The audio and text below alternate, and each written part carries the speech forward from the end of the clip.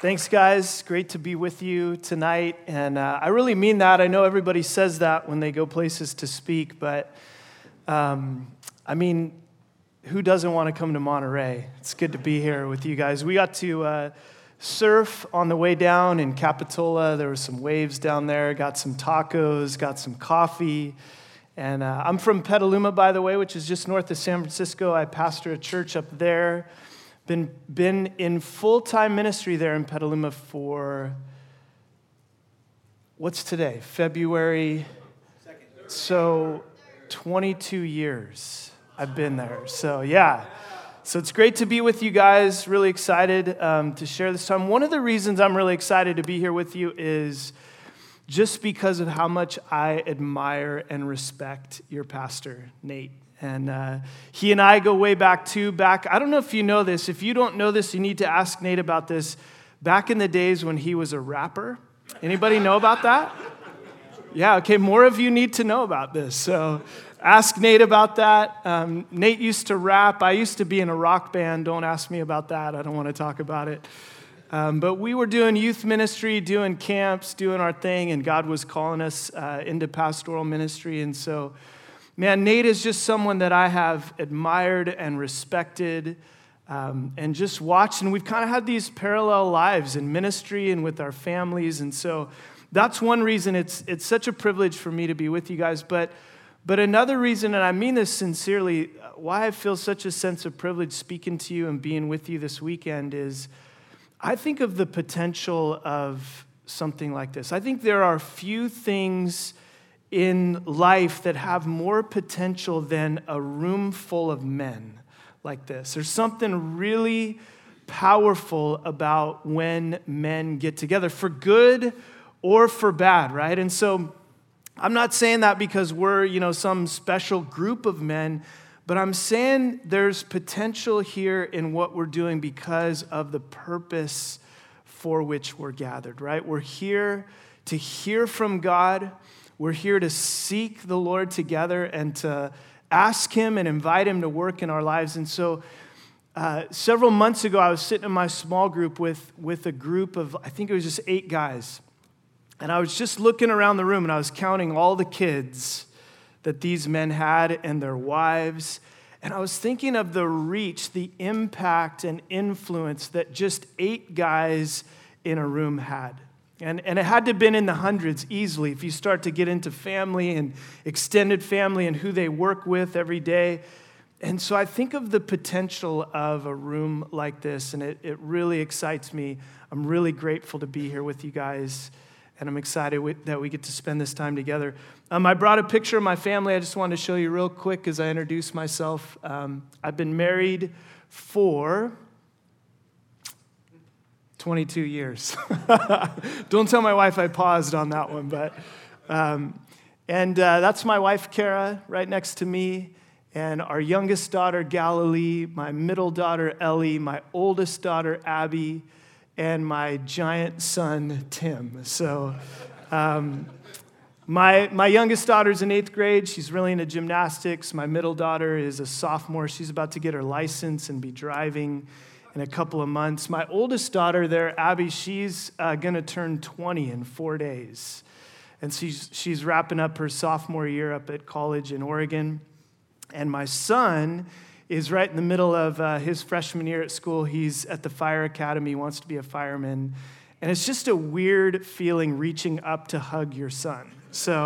But that's what I go through every day. So that's my crew. Those are my people, my family, and I'm grateful to be a part of the family of God and to be here with you guys tonight. So would you open in your Bibles to the book of Proverbs, chapter 29? Proverbs 29, and we're just going to read one verse tonight, okay? So I know it's Friday. You guys are getting off work. The week's coming to an end, so we're not gonna overload. We got more to do tomorrow. We got time.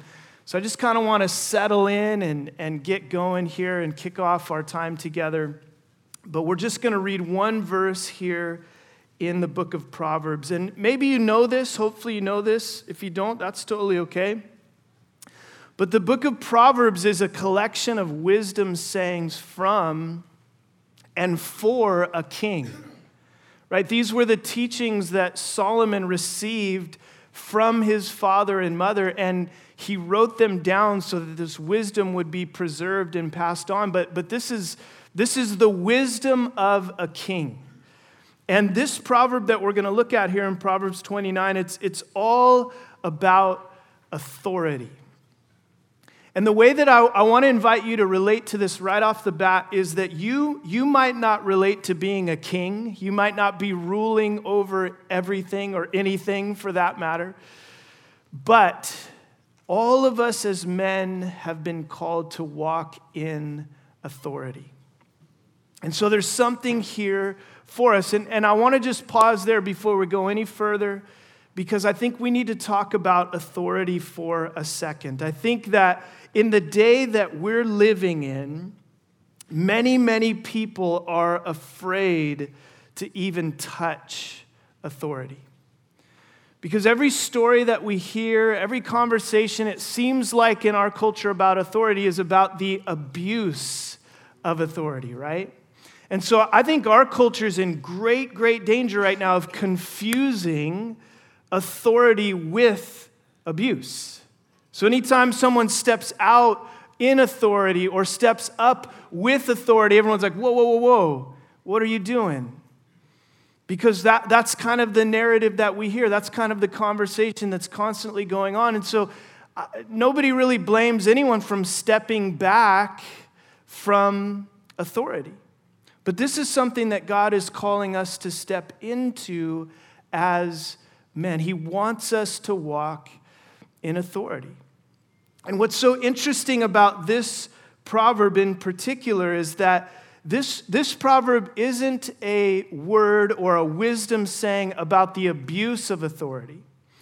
This is a proverb about the damage that happens when people abdicate authority. Did you know that there's just as much, if not more, damage that happens when people step away from authority and leave a vacuum? Because make no mistake, someone is leading. Someone's going to step in. And when the really called and qualified people step back, guess who usually fills that hole? The most unhealthy, the most manipulative, the loudest people there are. And so we like to tell ourselves, oh, no one's going to lead. We're just going to all get together. Guess what? Someone's going to lead. Someone's going to step into that role. And I believe that there is a unique calling on us as men from God to lead and to steward the authority that God has given to us. And so I want to pray together with you, and then we're going to read this verse, and we'll talk about it a little bit tonight. Would you pray with me? God, would you help us tonight, every single one of us as men, Lord, would you help us to decrease so that you might increase? Lord, whatever we're coming in, our hands are full of, whatever our hearts are burdened by, Lord, whatever's tangled up in our minds, Lord, that we're wrestling over, God, would you help us tonight? Holy Spirit, would you come? Right now, we invite you. Would you just say that out loud, guys? Say, Holy Spirit, come. And Lord, we mean it. We invite you to come. We pray that you would help us to decrease so that you might increase in us. In Jesus' name, amen. So, Proverbs 29, verse 18. It might be a familiar verse. Let's read it together. Where there is no prophetic vision, the people cast off restraint. Where there is no prophetic vision, the people cast off restraint. Now, I want to be clear about something else, because when we talk about authority, and as we talk about authority tonight, as we think about this wisdom saying from the book of Proverbs, I want to remind you that we're not talking about a man who's an authority unto himself, right? That's another temptation, and maybe that's what leads more towards the abuse side of things, is men who think they're called to authority, and they're just an authority unto themselves. They don't answer to anybody. Nobody can speak into their life. No one can tell them what to do. They're just an autonomous authority unto themselves. That's not what's being described here by the king. It's not a man who's an authority unto himself, but what does it say? Where there is no prophetic vision, the people cast off restraint. Chaos begins to happen. I love the old King James, the church that I grew up in. We read from the King James, and maybe you remember it this way. Where there is no vision, the people what? Perish. Yeah. It's not good when there's no vision. But it's not the vision coming from a man, again, who's an authority unto himself. It's a prophetic vision. This is a word from God. This is a man who's walking in the word of God. This is a man who's under the authority of God.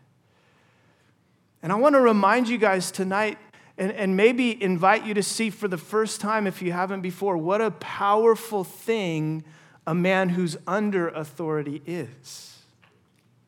I think of this in my own life as a dad, because as a dad, I'm called to instruct and train up and raise my kids. And so sometimes, you have to correct them. Sometimes you have to discipline them. And I don't know if you can relate to this. How many of you are dads here tonight? Yeah, awesome. A lot of you. Think of the potential of all those raised hands, all the lives that are being touched by the dads in this room. But if you're anything like me, you're a dad that maybe you've lost your temper. Maybe you've disciplined your kids in anger. Do you know how powerful it is when you humble yourself as a man in that position of authority and you go to your kids and you show them that you're a man under authority? That you say to your sons or your daughters, man, I didn't handle that well. Man, dad lost his temper. I want to ask you to forgive me. Because God's given me authority and he's called me to speak into your life. And I'm not going to abdicate that. I'm not going to step back from that. But I'm going to demonstrate continually that I'm a man under authority. Because God's called me to do this in a certain way. God's called me to steward the authority that he's given me. Just like you, he's called us to steward the authority that he's given us to walk in as men who are under authority. It's a powerful thing. But when you think about a man, when you think about a man who's walking in authority, when you think about the primary role of a man today, what comes to mind? Just think about it for a second. You don't have to answer out loud. How would you answer the question, though? Probably a lot of us, when we think about the role of a man in our society or in our culture or in our families, something along the lines of a provider probably comes to the top of the list, right? That's what a man does. It seems like that's what men default to more often than not. Well, what's your role here in the family? What are you here to do? I'm here to provide. You see men that get frustrated with their wives when their wives are looking for that emotional connection or something more from the relationship. And what do guys so often say as they put up the wall? What more do you want from me? I'm providing. I'm going to work. I'm paying the bills. I'm doing what I'm supposed to do, right? That's like the primary thing that we think of when we think of the role of a man. A provider, provision, food on the table, clothes on their back, the opportunities that they need or want in life, a roof over their head. But we miss so often what the real emphasis of providing is. Think of the word provision. What's in that word? Vision. Pro means to go before, it means ahead of, and vision means sight. Guys, that's what we're called to walk in as men. To be providers of more than just material things, but to give vision to our families, to give vision to our kids, to give vision to the people that we work with and walk with. And sometimes we got to acknowledge, guys, our vision is just too short-sighted. It's about college and 401ks and savings account. And that might even seem great. Hey, that's the future. That's up ahead. Too short-sighted. What about spiritual things? What about eternal things? What about a vision for the things of God that will matter forever and ever? That's what we've been called to provide, a vision of those kinds of things. I remember someone telling me years ago, be careful how you define success because you'll be chasing it the rest of your life. Guys, can I ask you this? How do you define success? Have you thought about it? Have you just sort of gotten caught up in the definition that we swim in, it seems like, in our culture? You know, it's about nicer things, bigger things, more things. It's about a certain style. It's about having certain things. It's about an image. How do we define success? Because the wisdom of God's word says without vision, and I would add this, without the right vision, people perish. Families perish. Marriages perish. Kids perish. They cast off restraint. Chaos, brokenness is what fills the void. And I think at the heart of a real man's vision is the health of his family and the people in his life. That's the vision that God wants us to have, a vision for a marriage, guys, where we have and walk in a deep and meaningful bond with our wives. A vision for sons who are strong and full of character and integrity. A vision for daughters who are deeply confident and strong with a sense of security. God has given us as men. I want to encourage you tonight. Maybe you've lost sight of this. Maybe you've bought or been beaten down by the lie of the cultural moment that we're living in, that men are unnecessary. Or worse, men are toxic. Your masculinity, the way that God has wired you and made you, it's bad.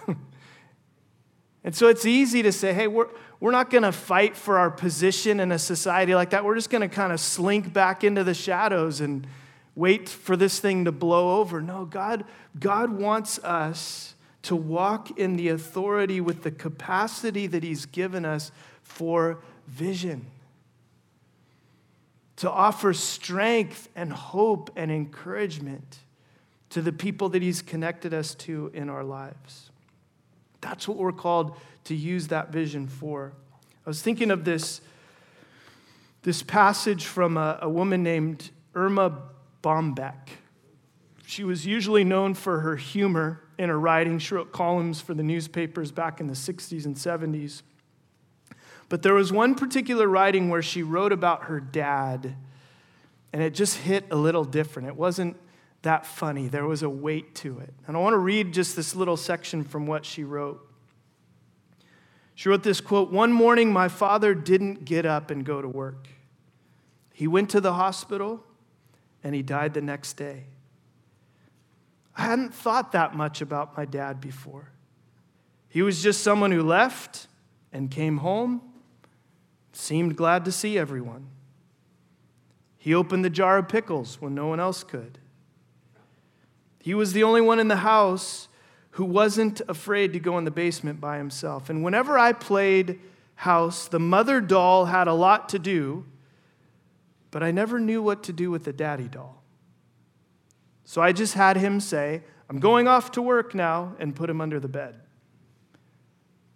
The funeral was in our living room. And a lot of people came and brought all kinds of good food and cakes. We never had so much company before. But I went to my room and I felt under the bed for the daddy doll. And when I found him, I dusted him off and put him on my bed. He never did anything, but I didn't know his leaving would hurt so much." I read you that little excerpt because those are the words of a little girl that felt the gaping hole of the man that God had called to walk with authority in her life and give vision.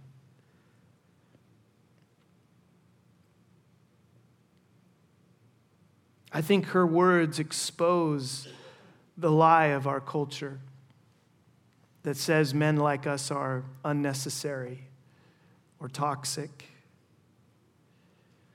See, guys, God has called us to provide. God has called us to be those that provide, again, not just material things, but vision. To sit by our daughter's bedside and pray over her for the woman that she's going to become. To sit by the campfire with our sons and listen to their hopes and dreams and tell them, son, those are great dreams. I'm with you all the way. To sit with our wives and connect with them at a heart level. That's what it means to have vision. I was reading in a book, and there were these questions that I wanted to just throw out there to us tonight to think about. What does it look like to be a man who's chasing a real vision? What are the kinds of things that we should be asking and interested in? Here's a sample. Here's an example, guys. How can I help my 8-year-old girl learn to understand and control her emotions before the hormones start pumping through her body? When will my little boy and I need to have our first talk about sex? What kinds of things might my kids encounter in middle school, and how can I prepare them for it? How can I manage my career goals so that I'm available emotionally and physically to my high school children? What are my children going to need from dad when they're in college? What kind of husband will my wife need when she goes through the transition of menopause, and how can I help her? What kind of traits do my kids and grandkids cherish in a grandfather? Guys, those are vision questions. And what strikes me about that little sample of simple questions is that how many of those would you say we leave for our wives to think about? Or the women in our lives. Oh, they'll think about all that stuff because I'm just here to what? Provide. It's true. But there's so much more that God has called us to provide. The vision for these things in life. To keep the big picture in front of our families so that they're not overwhelmed by the disorienting fog of everyday life. We're called to serve by leading the way and initiating these kinds of conversations, to look ahead, to get out ahead, to be thinking about what our families are going to face. How can we prepare them? How can we protect them?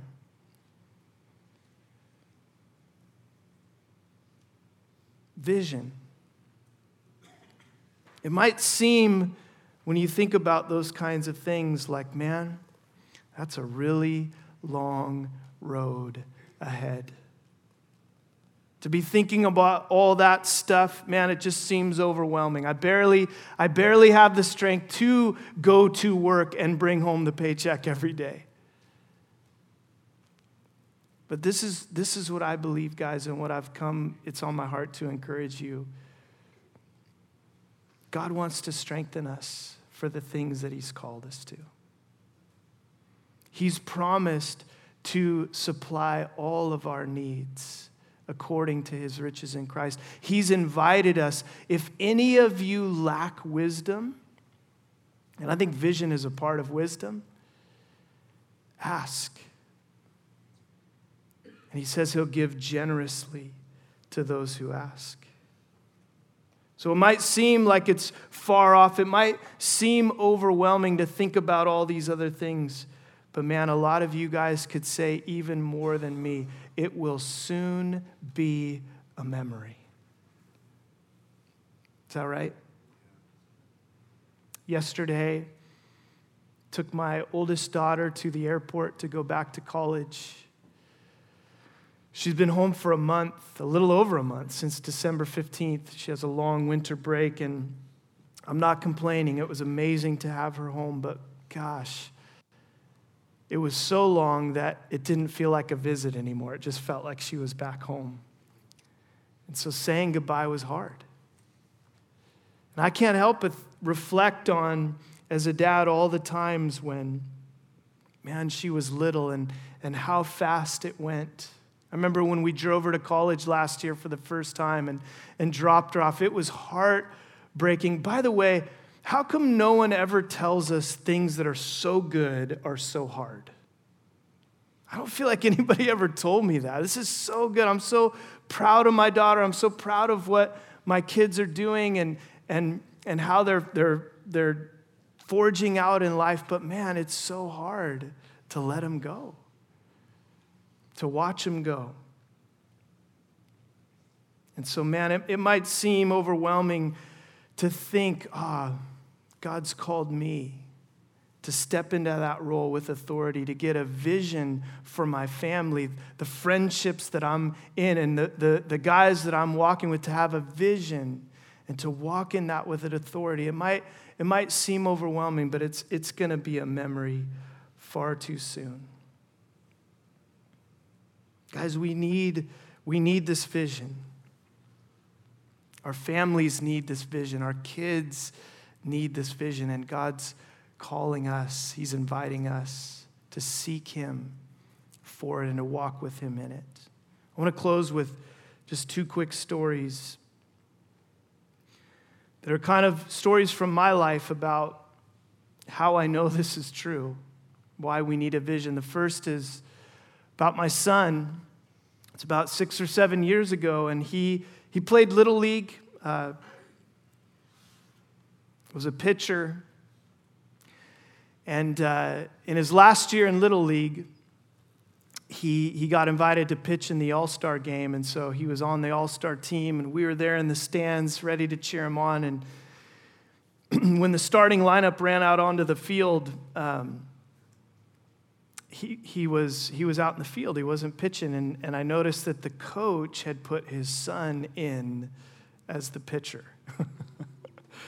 Now, I'm not one of those dads that's like, my kids are always the best at everything they do. I'll tell you, if they stink at something, I'll tell you, yeah, they're not good at that. But my son was a pretty good pitcher, and he was definitely, I'm telling you, he was better than the coach's kid.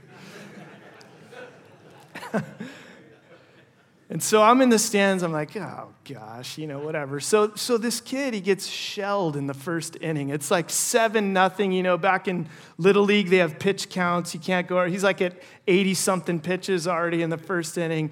So he gets pulled out, and my son gets put in with the bases loaded and this nightmare going on at the top of the first inning. And so he pitches out of that situation, does a pretty solid job, actually, but a few more runs got in for him to get out of it.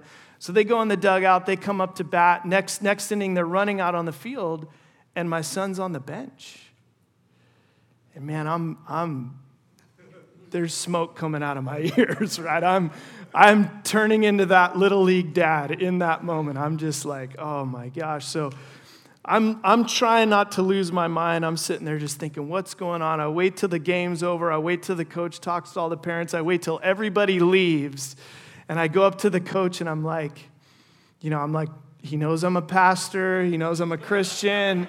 I'm trying to be on my best behavior. So I'm just like, what happened? Why'd you pull Tim out of the game? He said, I didn't. I couldn't get him to go out the next inning. He wasn't willing to go take the mound. He wasn't willing to go pitch. And my heart broke as soon as he told me that, because I knew exactly why. See, I asked my son on the way home, hey, what happened? And he said, Dad, I was too afraid to mess up. I didn't want to lose the game for my team, so I didn't even want to go out there. And I realized in that moment I needed a vision for my family and for my son, different than the one that I was giving in that moment. See, the second story takes me back to my childhood, because if you ask me about manhood, When I was a kid, it was my dad and his leather tool bags. He was a carpenter before he was a pastor, and he had these leather tool bags that hung up in the garage, and he was always building stuff and fixing stuff around the house. And man, I looked up to him like we all do to our dads, right? And I was always waiting for the day when my dad would invite me to come help him on one of his projects. And I would wait, and the day wouldn't come.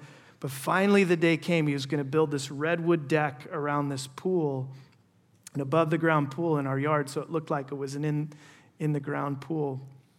So he's building this deck, and he invites me to come out there, and he'd already built up a lot of the structure underneath, and so we were laying the top boards, and there are these beautiful redwood boards, and so he gives me a box of nails and a hammer. He says, hey, go over there, hammer these. He kind of showed me how to hammer these down like this, 2 nails on each side, and away we go. And so like 5 minutes later, he comes back, and he's looking at the work that I'm doing. He just says, what are you doing?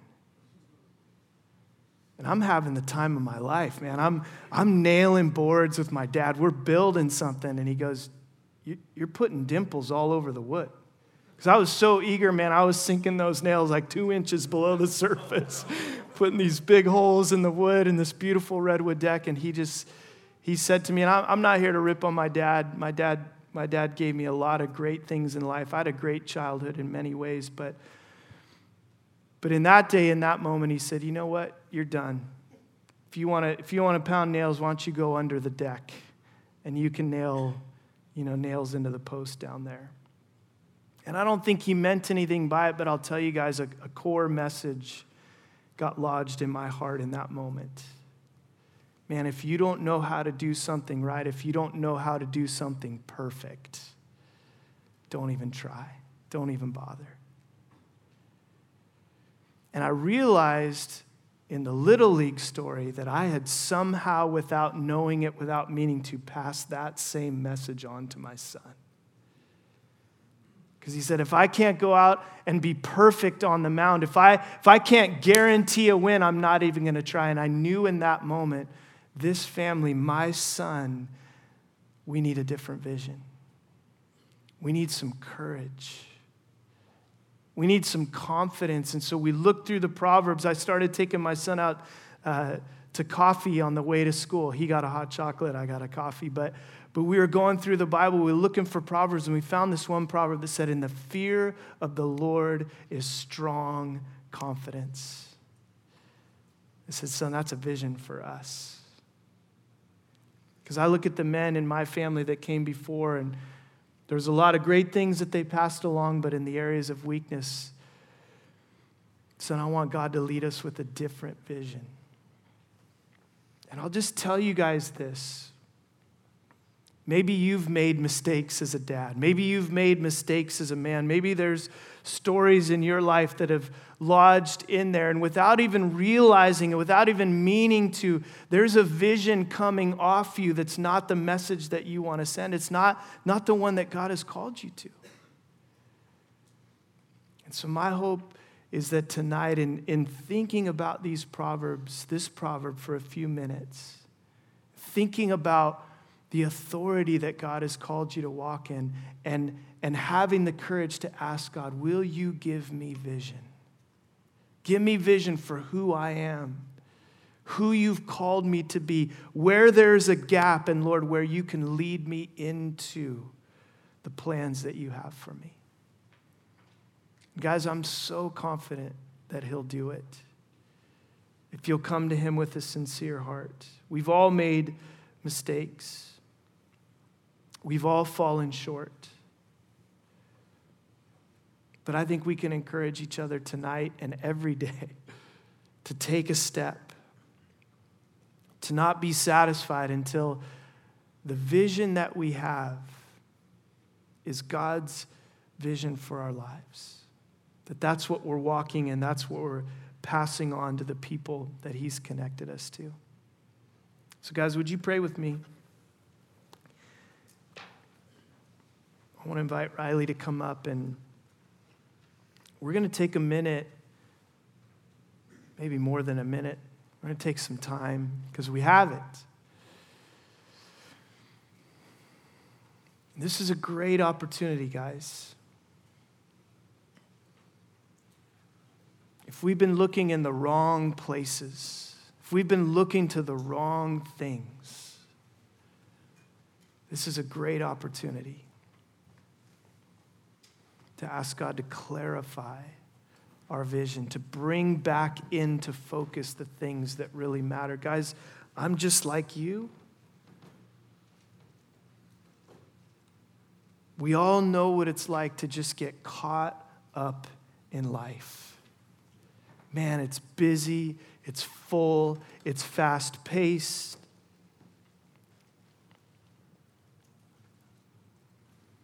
And so sometimes we just lose that peripheral vision. We lose that perspective. We just got our heads down and we're in the grind. But this is a chance, this is an opportunity tonight and this weekend, really, I think, to slow down, to open up, and to reflect on what really matters and to ask God, would you be our vision? You know, I heard someone say one time, you don't learn by experience, you learn by reflecting on the experience you've had. How true is that? How many of us have gotten caught in the loop of the same experience over and over and over? We're not learning until we reflect, until we maybe look from a little bit different perspective. And that's the opportunity I think we have tonight to start this weekend off in this way, as men, together, encouraging each other, reminding each other of the authority that God's given to us and the responsibility that we have to steward that well. So let's fix our eyes on Jesus, the author and finisher and perfecter of our faith.